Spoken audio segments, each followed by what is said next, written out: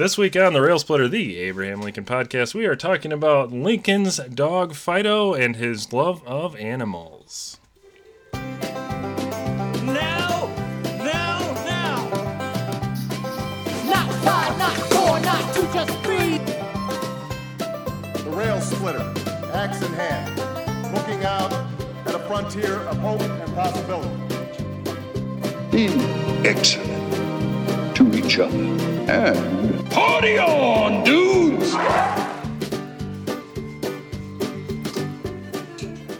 Welcome to the Rail Splitter, the Abraham Lincoln podcast. My name is Jeremy. With me this evening are Rail Splitter Mary. Hey, Rail Splitters. And Rail Splitter Nick.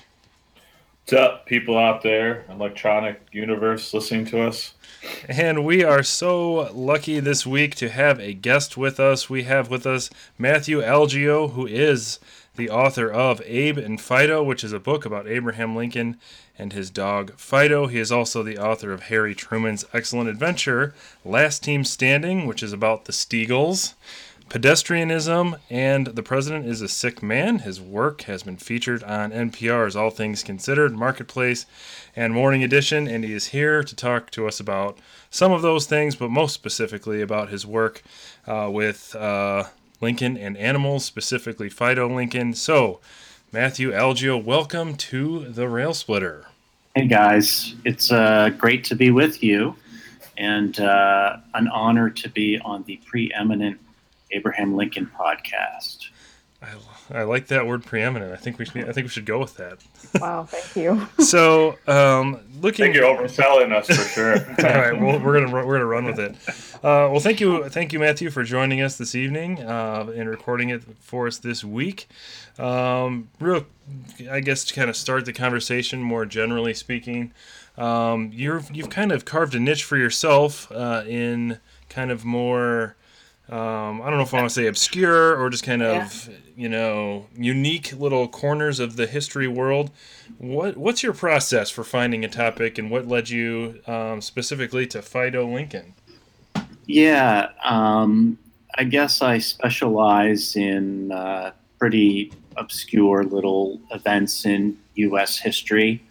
You read that list of non-best-selling books that I've managed to string together over the past 13 years.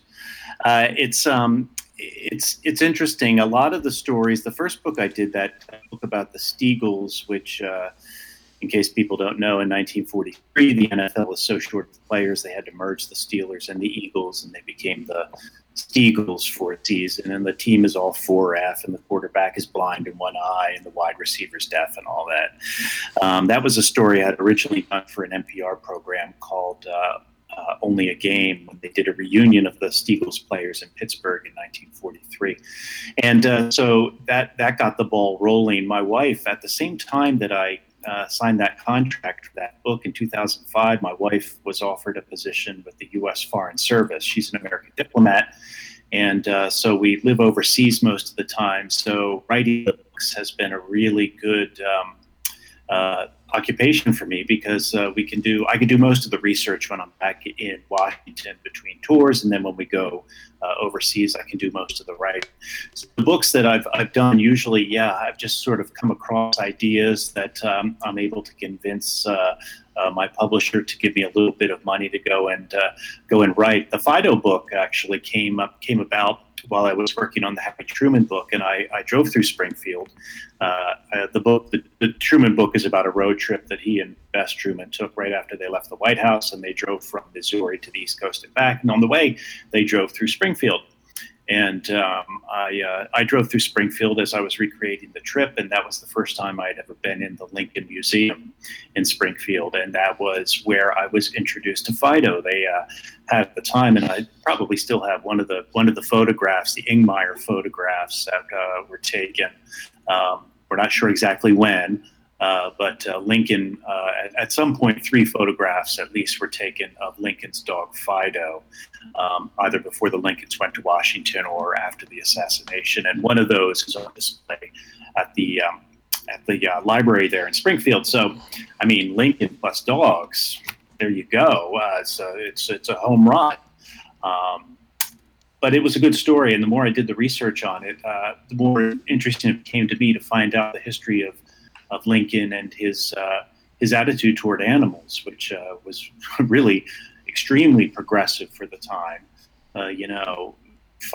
Researching some of the things people did for entertainment in the first half of the 19th century. A lot of it involved cruelty to animals, and Lincoln was very much opposed to this, very vocal about it, which was unusual for the time. So as I did more research into it, I thought maybe there's something there that's just a little more than just the story of Lincoln and his dog, but kind of Lincoln and animals, which is one of those little tiny bits of Lincoln's life that hadn't been written about a whole lot, and that's how the book came about. Excellent. So in your process, because I think that Lincoln and Animals kind of falls into an area of Lincoln scholarship. One, I think there's a need for the book, which is I was happy to see that you had filled.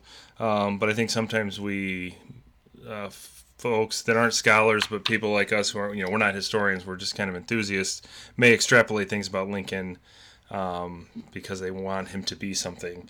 So what type of historic record were you able to find to write the book as a historian, as opposed to like he was a good person, so he probably was also good to animals?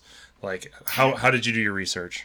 Yeah, I should say I'm an unlicensed historian, as I describe myself on Twitter. I mean, I don't have a degree in history, and I majored in folklore, and so I just kind of, my background's really in journalism and reporting. I worked as a reporter for many years, mostly just for public radio stations. But anyway, the depth of the research really was looking more at all of Lincoln's encounters, I guess, or stories about Lincoln concerning animals, and trying to draw something out of that. To I don't really make an argument in the book as much as sort of collect all these things and put them out for to draw their own conclusions. I mean, obviously, there's not a lot of firsthand information about Fido himself. We do have recollections from the neighbors who looked after Fido after Lincoln left Springfield to go to Washington. And it was interesting to me, like what you said about, I talk in the book a little bit about how vegetarians have a kind of adopted Lincoln, that they'll say Lincoln was a vegetarian. Of course, he wasn't a vegetarian. There's a quote that Lincoln is attributed to Lincoln that I don't remember exactly, but, something about we should treat animals as well as we treat people, that sort of thing. So people do have, I think, especially with Lincoln, have a tendency to put their own, lay their own vision of what they wish he was. Look, he loved animals. He also had a job for a time slaughtering pigs. He was, again, the great thing about Lincoln. I mean, he was also a realist. He was a pragmatist. He knew people had to eat. I talk about, if you lived, you couldn't live without leather. In the middle of the 19th century, you wouldn't have harnesses for horses or shoes or collars for the dog. So yeah, you have to be a little careful about sanctifying Lincoln when it comes, especially to this, because people love animals and they love their dogs, they love their pets, they love their cats. Lincoln did love animals, as I think the book shows. But he wasn't a radical PETA advocate for his time at all. Mm-hmm. Yeah, and I am familiar. I have heard folks try to claim the vegetarianism thing. I'm a vegetarian, and I like to say, like, he wasn't, but he would have been. Right. Because that's definitely something I could prove and extrapolate from the historic record. So I don't know if one of my colleagues want to jump in and ask a couple questions. Yeah, I can. Why don't you give us, if you don't mind, I know you do a great job doing this in the book, kind of a little bit of rundown of some of Lincoln's first pets before we get to Fido and kind of the impact it had on him. Yeah, he had, when he was very small, one of his earliest memories was of going to a neighbor, and I think this was still in Kentucky, and the neighbor's pig had just had a litter of piglets and told Lincoln, if you can carry it home, you can keep one of them. And Lincoln took the pig home and really adopted it as a pet. and he had a soft spot for pigs the rest of his life. But unfortunately, the piglet grew into a nice fat pig, partly because of Abe's efforts to keep it well fed. And again, this is the way it was in 1813 or 14, whatever this would have been. The parents in the fall, when the pig got nice and fat, decided that it was time to butcher the pig. And Abe realized what was going on and was absolutely mortified by this, and tried to run away with the pig. And they brought it back home. And then the next morning, Abe went out again, but this time his father had put the pig in a pen, in a small cage, and so Abe wasn't able to save it. So it was really, I think, had don't want to overanalyze these things or get too psychological about it. But that must have been pretty traumatic for this little pet pig that Abraham Lincoln raised for probably 9 months, maybe even a year. Then to have the pig butchered, and he never forgot that. You encounter that a lot, really, in that time period where children. And of course, we had a much different relationship with animals. I mean, there was I forget what the statistic is, 1 horse for every 4 or 5 people in the country. I mean, everybody knew how to ride a horse, and everybody had close encounters with animals. And so children, especially who lived on farms, would get very close to some of the animals, some of the calves, and the pigs and the chickens. And so this was really part of the life experience of people learning that animals in the viewpoint prevailing at the time were put on this earth to serve the needs of people, and that's the way it was. Later on, Lincoln had dogs. He seemed to have an affection for yellow dogs. He had at least 2 yellow dogs before Fido that we know of, and he also had a soft spot for cats, especially kittens. There's the famous story during the Civil War, where he went to the front and saw some kittens and ordered I think it was the general to take care of the kittens. Another encounter with pigs, where he rescued it from the mud. It really was kind of astonishing to me when I look back at the various biographies and in the Lincoln papers, all the different stories about animals that come up when you do Lincoln research. And of course, his life is so momentous that those stories tend to become, amusing sidebars. But I really thought when you add them all up and put them all together, all these individual stories kind of add up to something, that it feels like there's something a little more there. I'm not saying it's just like, we need to have entire college courses dedicated to Lincoln and animals, but there is a little something there that I think has kind of been overlooked just because of the magnitude of Lincoln's life. So yeah, he had a lot of encounters with animals. He had a lot of pets in the White House after he moved to Washington. So, it was clear to me that it was probably worth exploring a little bit. So I could say Lincoln's a cat guy. Yeah. All right. I also am a cat guy. I actually have a diabetic cat, which is quite the struggle. Do you have to do injections? Yeah, we actually have to give him 2 insulin shots a day. Are you serious? Yeah. It's, like forever? I think so. Yeah. He's the old grouchy cat, so we don't really ever take him in. But anyways, I just like to make fun of my diabetic cat. I find it humorous. My parents have a diabetic cat too. He was just diagnosed, and it's 2 injections a day. Yeah, I love cats. We have 2 of them. I love them as much as the next cat lover, but the daily injections, man, that's a lot to ask. Yeah, I'm a dedicated cat guy. But that's all covered by your cat insurance, right? Oh, of course, yeah. Yes. What I love about the stories, and something that I also felt when I read about, the book that you wrote about Harry Truman, The Road Trip, also, and Grover Cleveland, one about him getting the surgery out on the yacht. I think these stories that some people will call obscure or unique, I love that it kind of like humanizes them more, because you get this different side. You get to see him kind of like just like an average day. Definitely for Harry Truman, the Harry Truman book you did, and with these stories about Lincoln and animals. So I love that you do that aspect of it, and I think it provides another layer for people. One of the things that was cool was finding learning about the ledgers that they kept at the drugstore in Springfield, and that somehow miraculously a couple of them survived. And we can see, Lincoln buying these, some of them are just total quack remedies, apparently, for Mary's headaches. He buys the drug that was apparently used to deworm Fido, and it's just a really cool way to see, to humanize these characters. Is like basically seeing his shopping list. I do love stuff like that. I love stuff like that. Harry Truman on the road trip kept the little mileage cards in the glove compartment. Every time he stopped for gas, his whole life, he would always mark down how much gas, how much he paid for it, because he liked to calculate mileage. He was very anal retentive about this. He was always tracking his mileage. He loved to do the math, and like they have one of those at the Truman Library on display, and that's just like really cool. It's kind of insightful. I just love that image, just as a fan of Truman's, but just like, he's basically a middle-aged to older man with like the thick glasses, just sitting in his car doing that.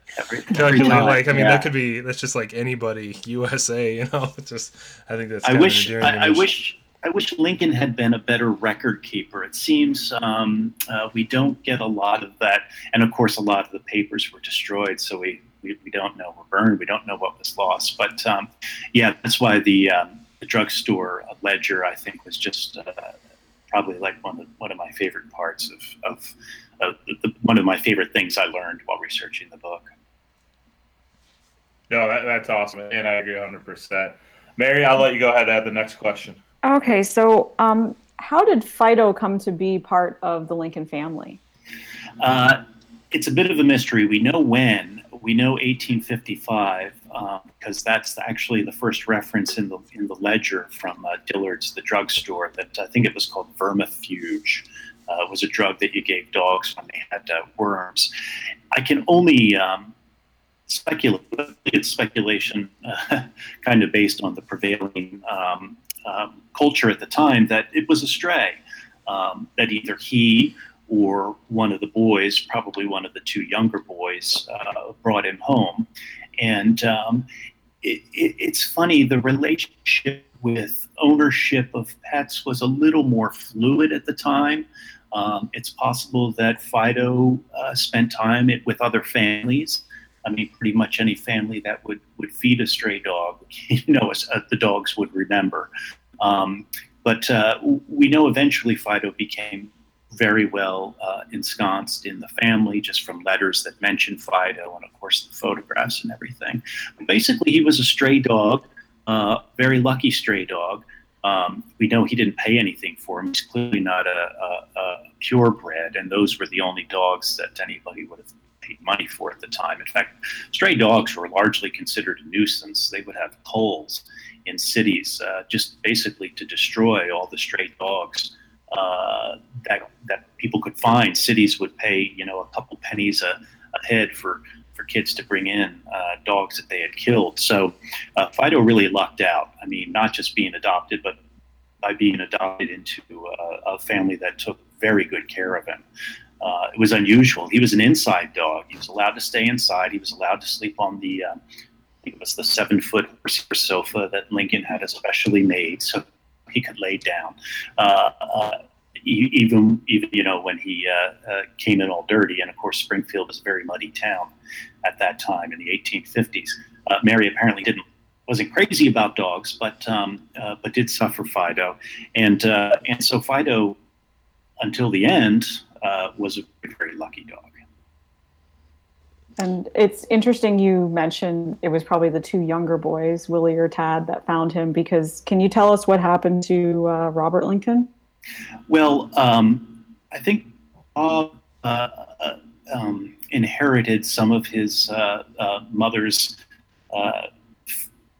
dislike for dogs, but his was founded in an incident where he was bitten by a dog. He was scared very, very much by this incident. So Bob didn't like dogs.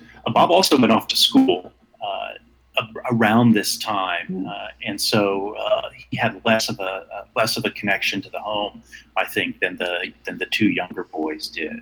But Bob and Mary did not like dogs. Is there anything that would suggest, perhaps, my sister has a dog she's kind of trained to be like a comfort dog, to take to hospitals and things like this, and this is kind of like a thing now that dogs do quite a lot.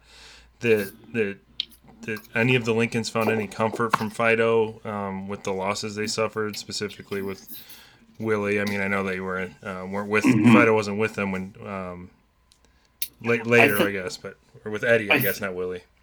I think, again, I mean, it's speculation, but all you can do is speculate. But it was interesting that Lincoln adopted Fido right after he lost the election for Senate the first time he ran, right? So this is 1854 or 55. He tried to win the Senate seat. This is before the debates with Douglas. So that at the time was the worst political defeat that Lincoln had ever suffered. People said it put him into a very deep melancholy.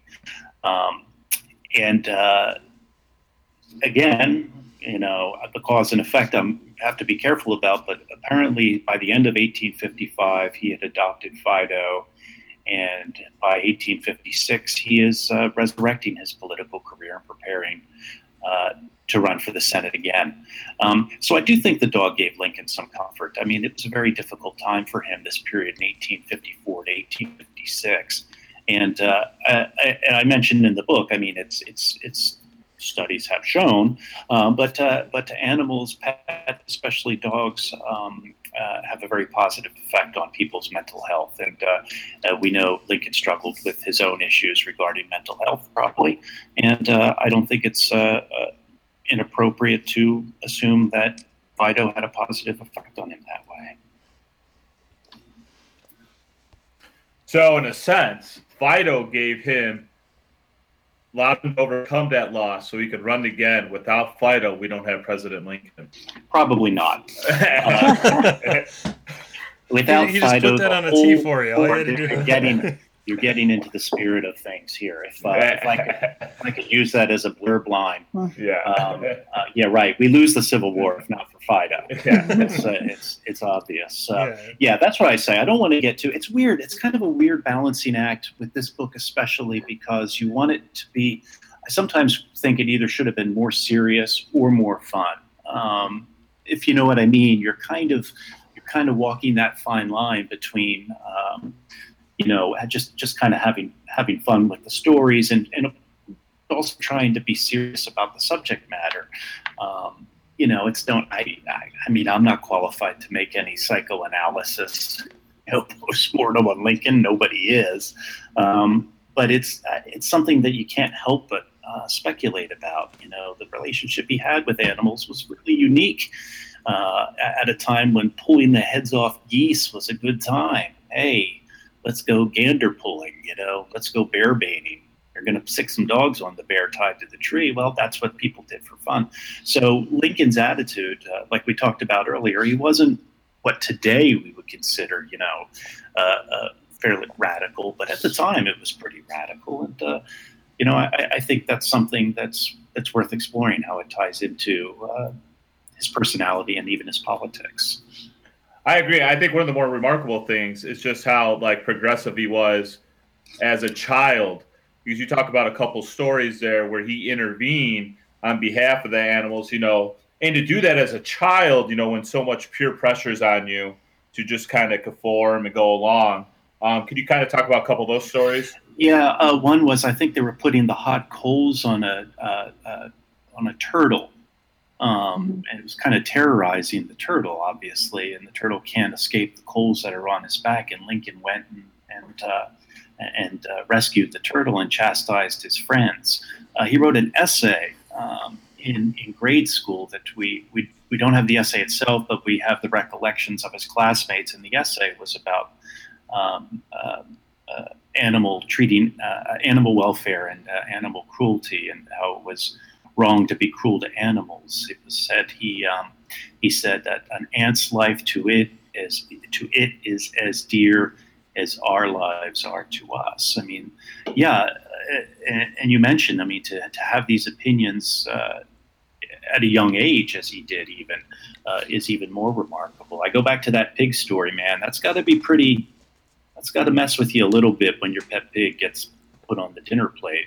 And I think he had natural sensitivity for the suffering of animals, and I think that manifested itself in a lot of different ways. To me, it shows like just how deep his empathy was, and again, it goes back to how ahead of his time he was, like just in his love of animals, and even. To me, it's not surprising given his thoughts on slavery as well. Like it kind of ties into that as well. Just this deep level of empathy he had that I don't think a lot of people had at that time. And that's what your book kind of reiterated to me, was just like what an empathetic man he really was. Yeah, it's especially for his time. Again, it was so unusual for a public figure, especially, to be so committed, even privately, to animal. I don't want to say animal rights, but just animal concern. And it's he gets into dangerous territory about equating his concern for animals and concern for slavery, but his biographers have said that you really see something in it, especially when you look at young Lincoln and his concern for animals. This is presaging something. It's anticipating something bigger in the rest of his life, later in life. And so, empathy is precisely the word for it. Yeah, it's unusual quality in such abundance, I would say, as Lincoln had it. And I think his love of animals too kind of gives him a connection to a lot of people. The one thing that I took away from your book was that it's a book that I would recommend to people that like dogs and animals. Mm-hmm.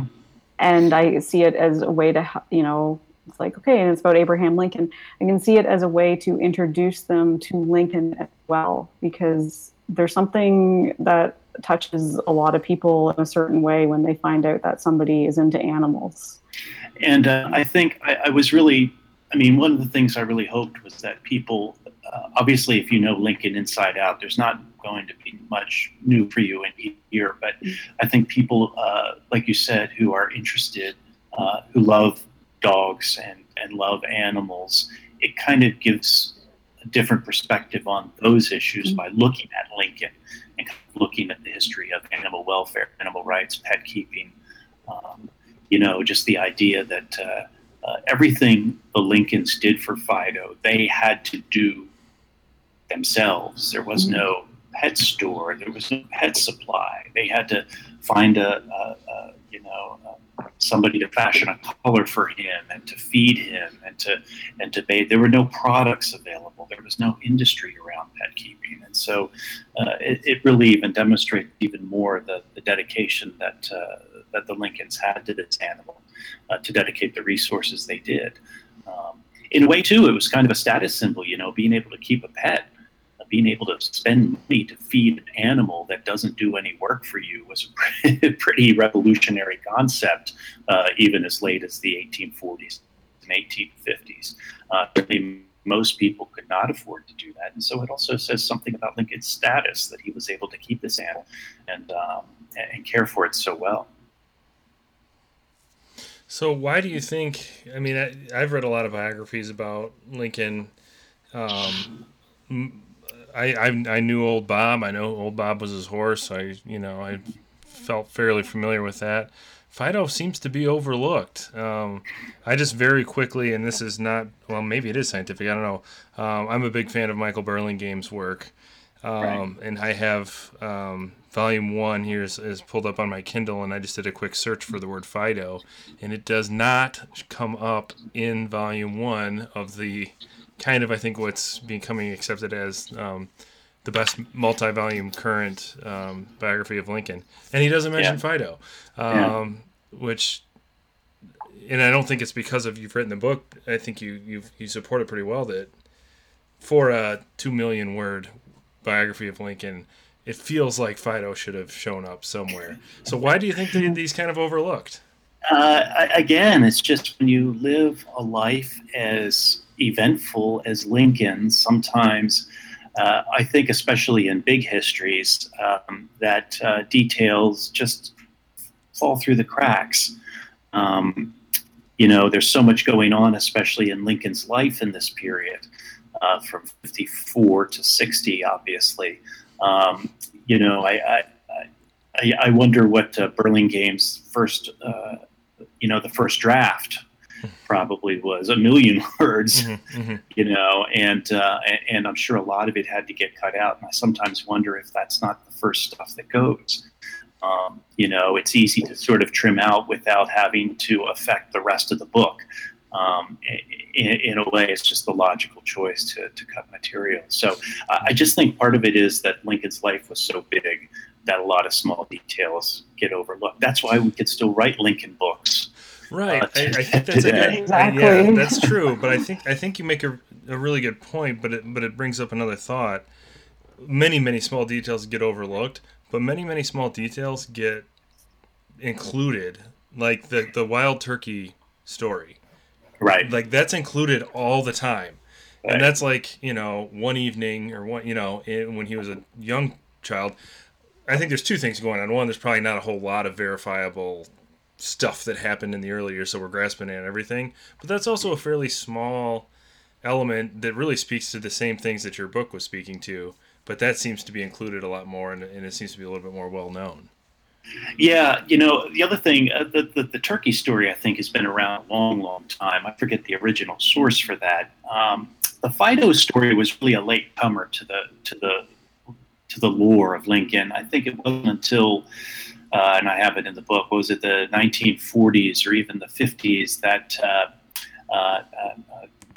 Dorothy Meserve did research, and she came across a photograph, one of the photographs of Fido, and got interested and was able to track down two of the boys, now old men, who had played with Lincoln's kids and could tell her the Fido story. So the Fido story really doesn't come about until those photographs are discovered sometime. The photographs were discovered, I think, in the 30s, and then it wasn't until the 40s that the story came out. She did an article for Life magazine, I believe, that talked about Fido. And so I think that's another, it just hasn't become kind of entrenched in the canon, I guess, and so it's not something that everybody can just grab.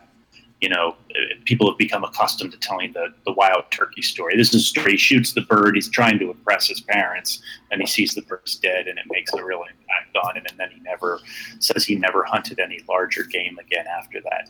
So yeah, you do hear the turkey story a lot. You don't hear as much about Fido. So I wonder if that has a little bit to do with it. But it's no excuse for Michael Burlingame to forget Fido.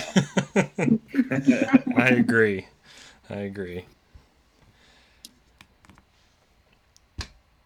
Yeah, I can jump in.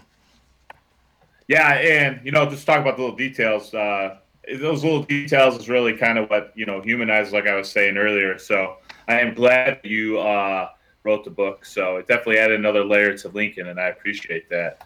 Also, another thought I had: the pictures. So I kind of like the mystery surrounding the pictures. We're not quite sure when they were taken, how they were taken. I know there's kind of two main ideas behind it. Do you mind talking about that?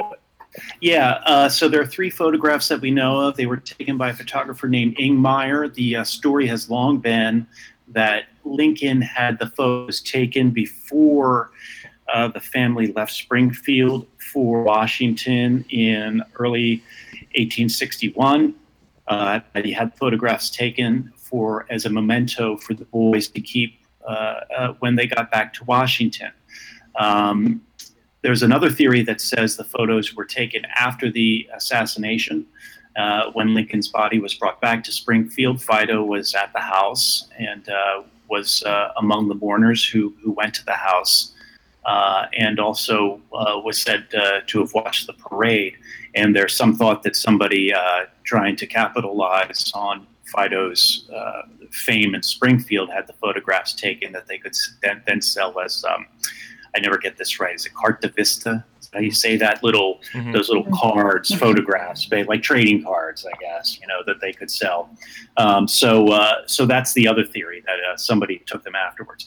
Ingmeier, the photographer, who was an interesting guy in his own right, that's one of the fun things about doing a book like this, is you get to learn about people like Ingmeier, and I talk about Billy the Barber, who is another guy who definitely is, I don't know if it's worth a book, but it's probably something in Billy the Barber's relationship with Abraham Lincoln. Billy the Barber was a Haitian immigrant, Roman Catholic in Springfield at the time.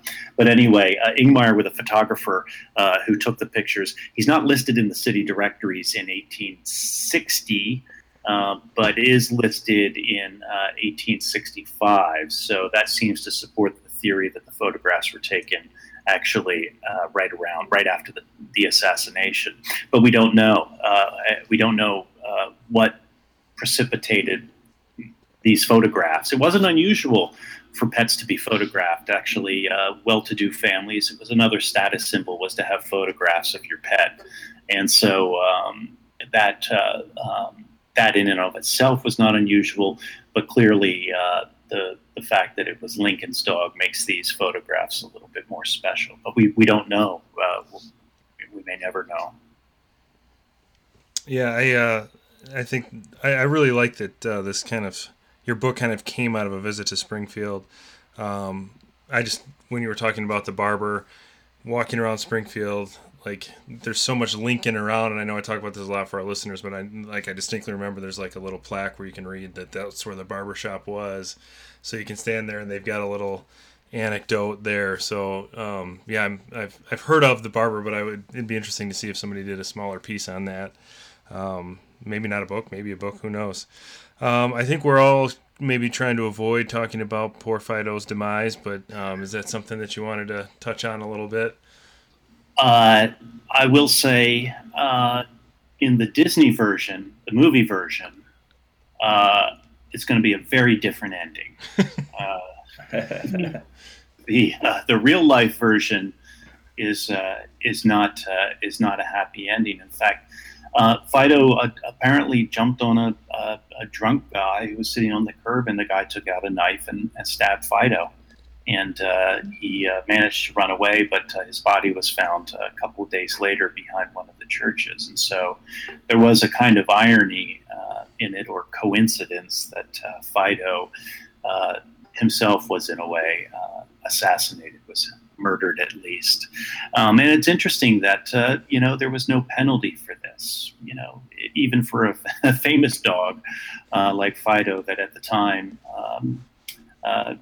like I said, dogs were considered a nuisance, and so there was no penalty for what this person did. I was able to find some newspaper clippings from the Springfield papers that from the time, and learn a little bit more about the incident and who this guy was. And he had some other criminal issues prior to this, so not a good guy. And it's a very sad ending for Fido. It's you wish it would have ended differently, but that's what we wish for a lot of stories.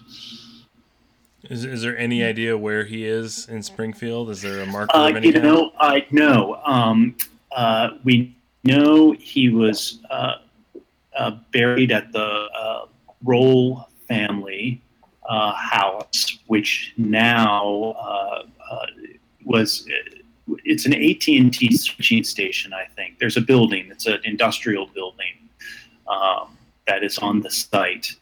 And just for kicks, I just looked up a couple articles really quick when the building was under construction. Apparently nothing was found, in the course of, digging the foundation or anything. So so his final resting place may very well still be on that property. We don't know exactly where he was buried on the property.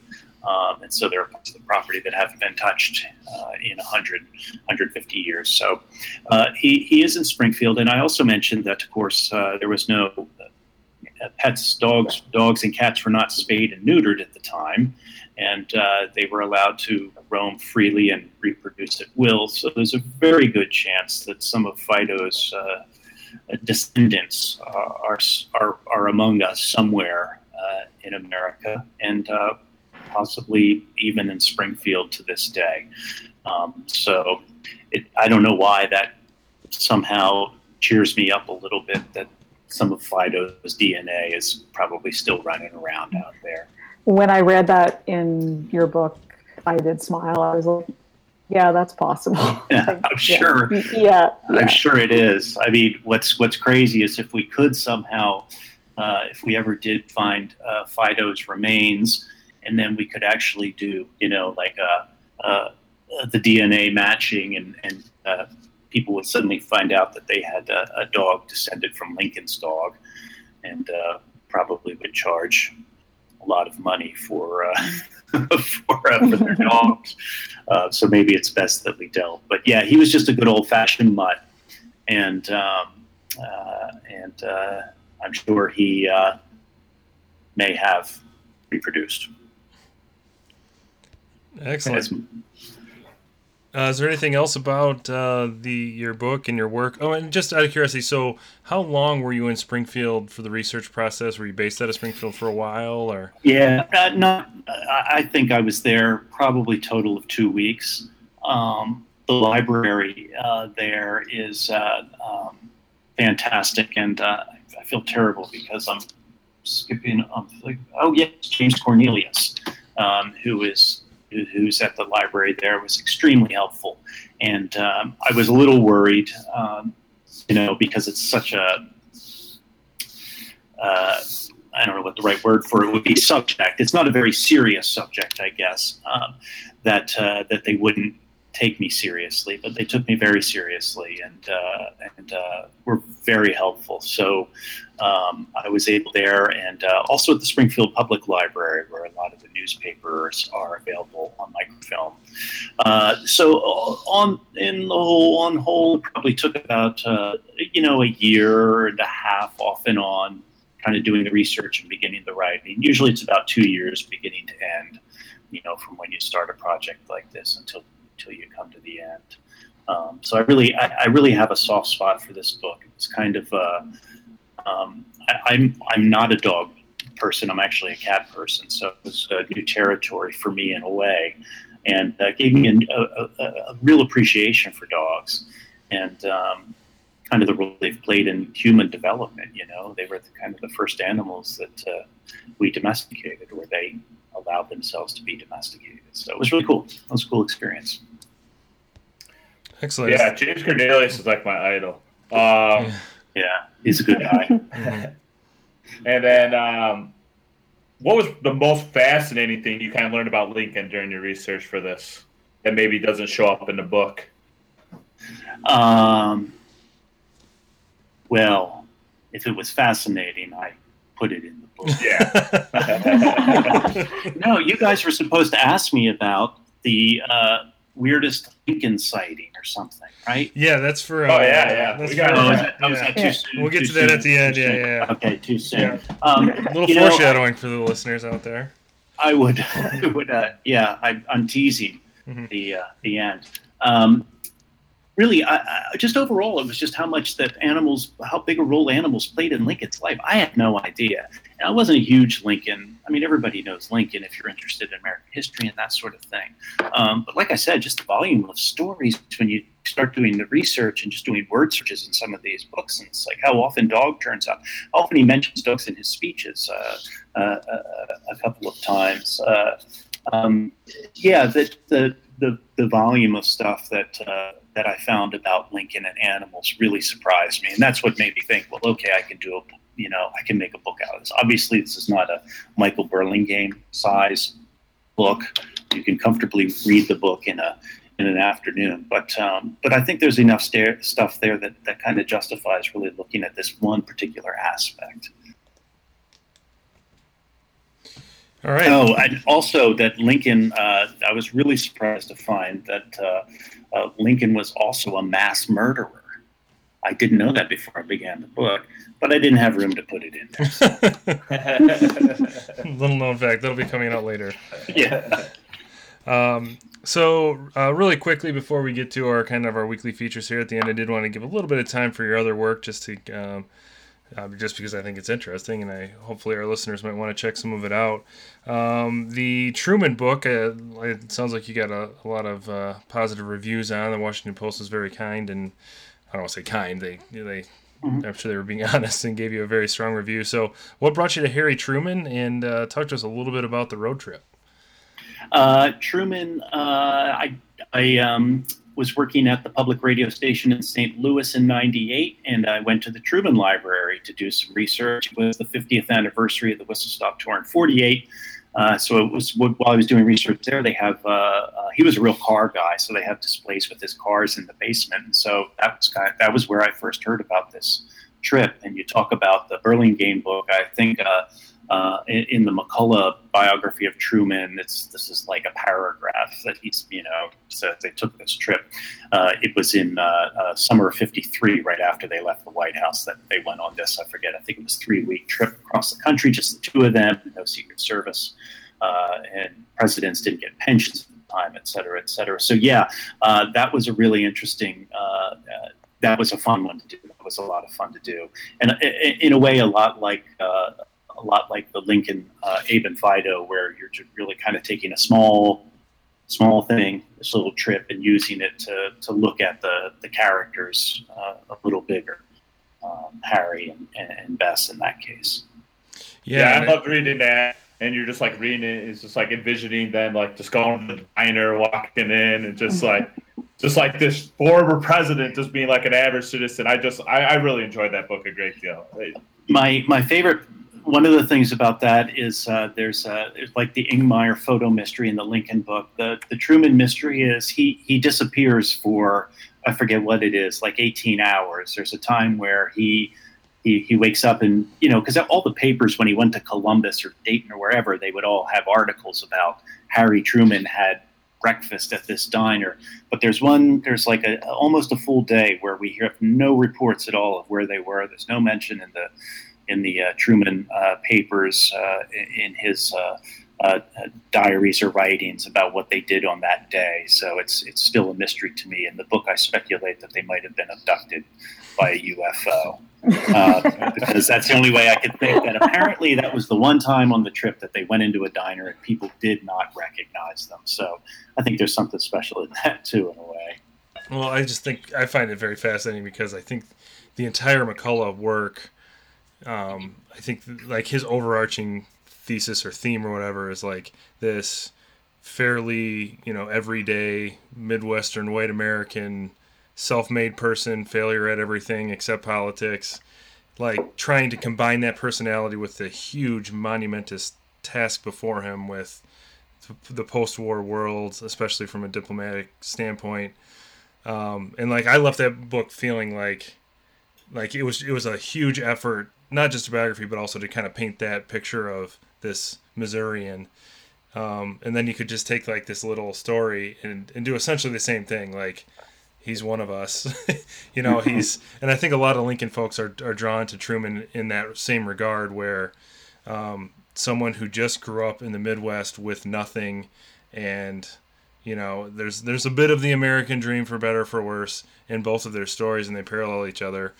So I think there's a lot of, I feel like it's interesting too. You had an episode I was listening to recently about Joshua Speed, and it had me thinking of Truman's relationship with Eddie. What was his name?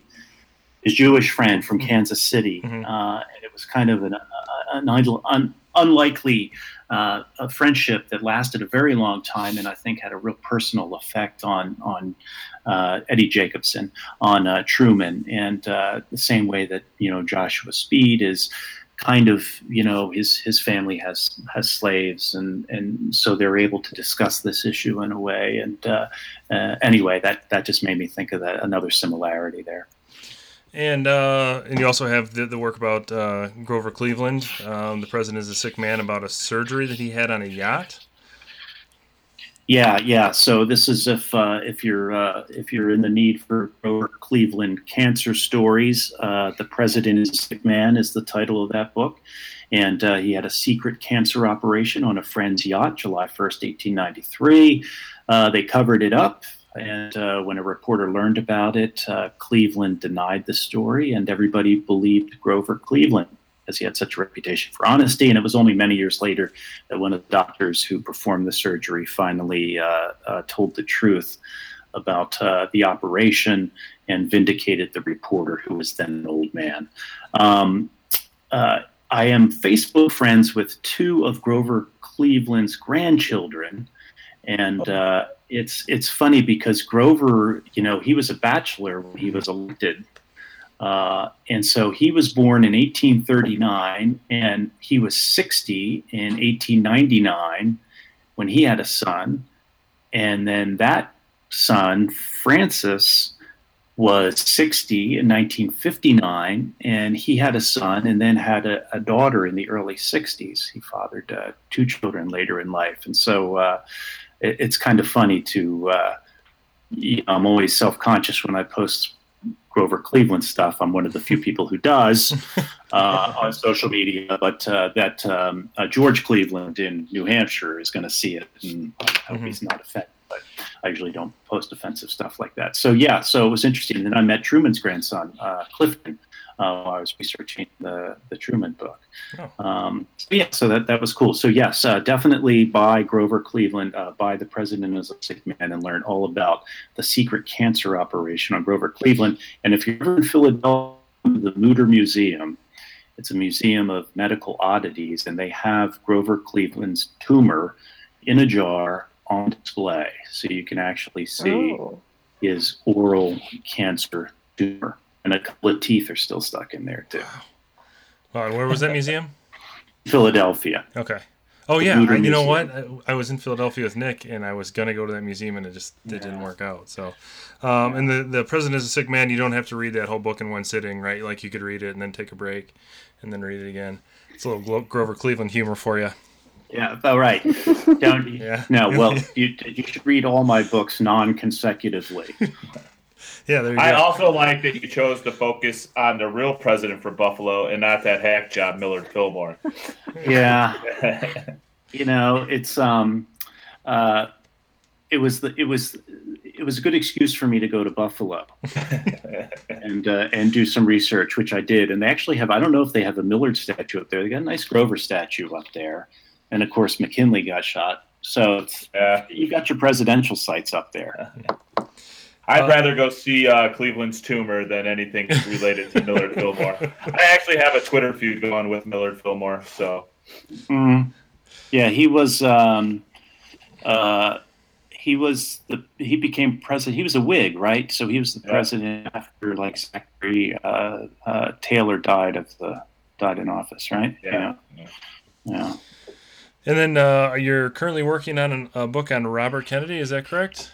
Yeah. I'm doing a book about a trip Robert Kennedy took in February of '68, where he visited Eastern Kentucky. It was one of these so-called poverty tours, and he spent 2 days traveling around Eastern Kentucky, visiting with families and holding hearings and just kind of investigating living conditions there. So what I've been doing the past year or so is researching that and spending time trying to find the people that he met with and visit the places he visited, kind of like the Harry Truman's Excellent Adventure idea. But this one's a little different because it's really looking very kind of personal to people. A lot of the people that he met with were very poor at the time, living in very poor conditions. And so part of the book is going back and looking and seeing how or if things have changed over the past 50 years due to war on poverty and other anti-poverty campaigns. And so to look at 50 years, from 68 to 2016, when Eastern Kentucky now voted overwhelmingly for Donald Trump, but in 68, somebody like Robert Kennedy could go there and credibly campaign. So it's been a really interesting experience working on that, and I've learned a lot. Excellent. So we're looking forward to that book coming out for sure. I read your most recent blog post, which I think could provide a nice little taste if people are kind of looking for what that book might be. But I really liked how you had kind of pointed out through a actual historic artifact what it may have been like for someone living in abject poverty, for a multi-millionaire who's never wanted for anything to kind of coming in to try to understand, and just the conflict that people may have felt there. To me, that's just fascinating. That concept is just fascinating. Yeah, and it's there's a long history of this kind of poverty.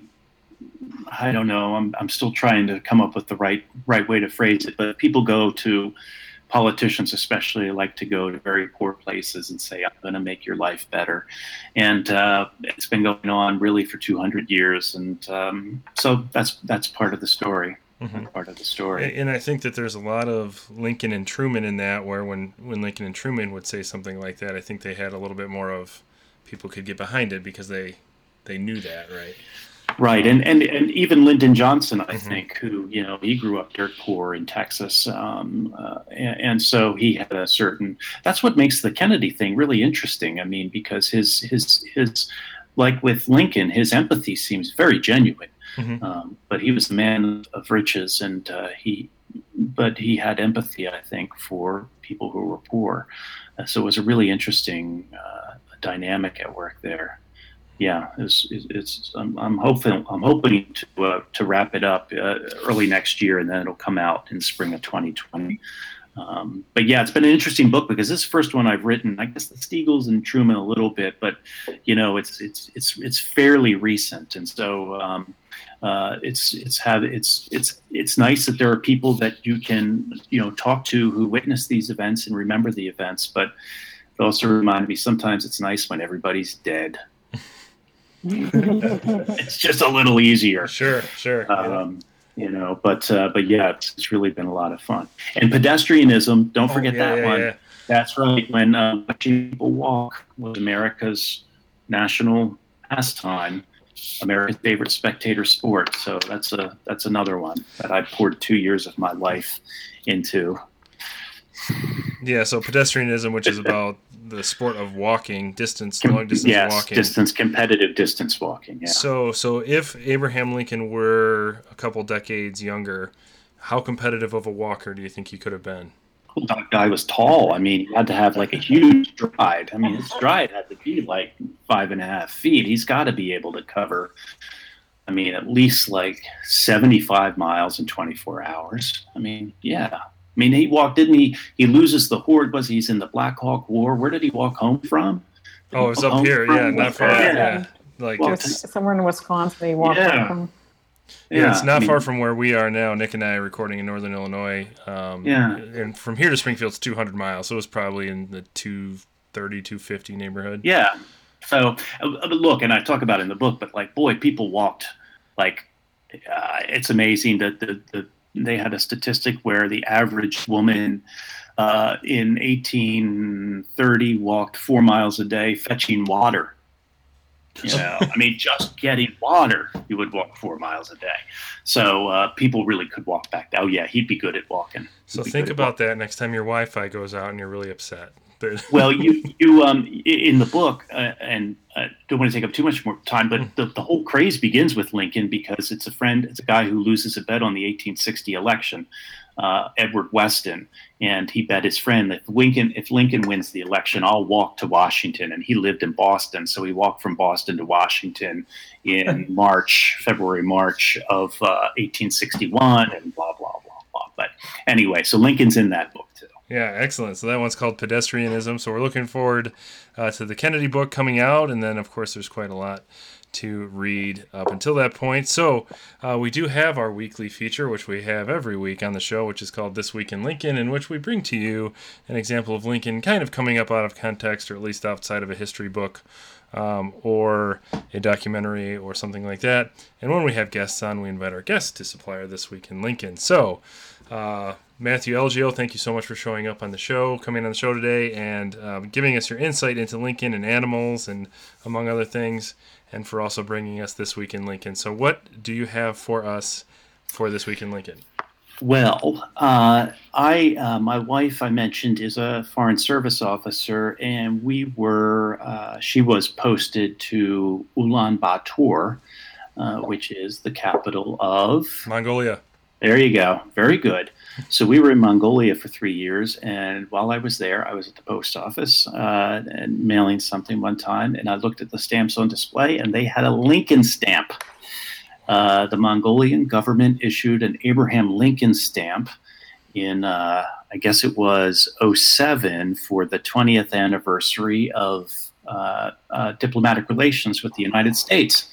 So they chose Lincoln to be on a stamp, and they had 2 stamps. One was Genghis Khan, and one was Lincoln. And I later read about this, and Genghis Khan tried to unite all the Mongol people in, I forget when it was the 12th century, and so they chose Lincoln because Lincoln had tried to keep America united in the 19th century. So I just thought that was really cool to see a stamp of Lincoln in Mongolia. I would imagine Lincoln's got to be like the most represented president in foreign stamps. I'm sure there are a bunch of countries that have put out Lincoln stamps, but I wonder if any of the Mongolians knew who he was. No, that's very cool. That's awesome. Yeah, that's a great example. So we'll try to track down a photo of that, or if you can send us one, we'll get it out on social media. Yeah. So are you stateside now, or are we keeping you up at like an ungodly time? No, I'm in lovely Arlington, Virginia. Excellent. Okay. We are here for about 9 or 10 months. My wife is studying Serbo-Croatian for our next post, which is, can anybody guess? Serbo, so it's probably like Belgrade? No, good Belgrade. guess. Kosovo, maybe? Oh, God. It's where the Olympics were held once. Sarajevo? Yeah. Sarajevo, 84. Yeah. And this is something, okay, and then I'm going to let you go. Mhm. This is something I just learned. Gavril Princip, who assassinated the Archduke in Sarajevo, his family is still there. His mother lived until 1948. Wow. His mother lived to see the end of World War II, Wow. and apparently the family is all still there. So anyway, maybe there's something in that too. But I was like, wow, his mom lived like till 1948, which incidentally is the same year that Francis Cleveland, Grover Cleveland's wife, died. Wow. There you go. Interesting. All right. The circle is complete. So, Matthew, once again, thank you for coming on the show. We really appreciate you taking the time to chat with us. Once again, listeners, the book is Abe and Fido. You can get it where most books are offered, and certainly in the Kindle store, and I'm guessing also the Nook store as well.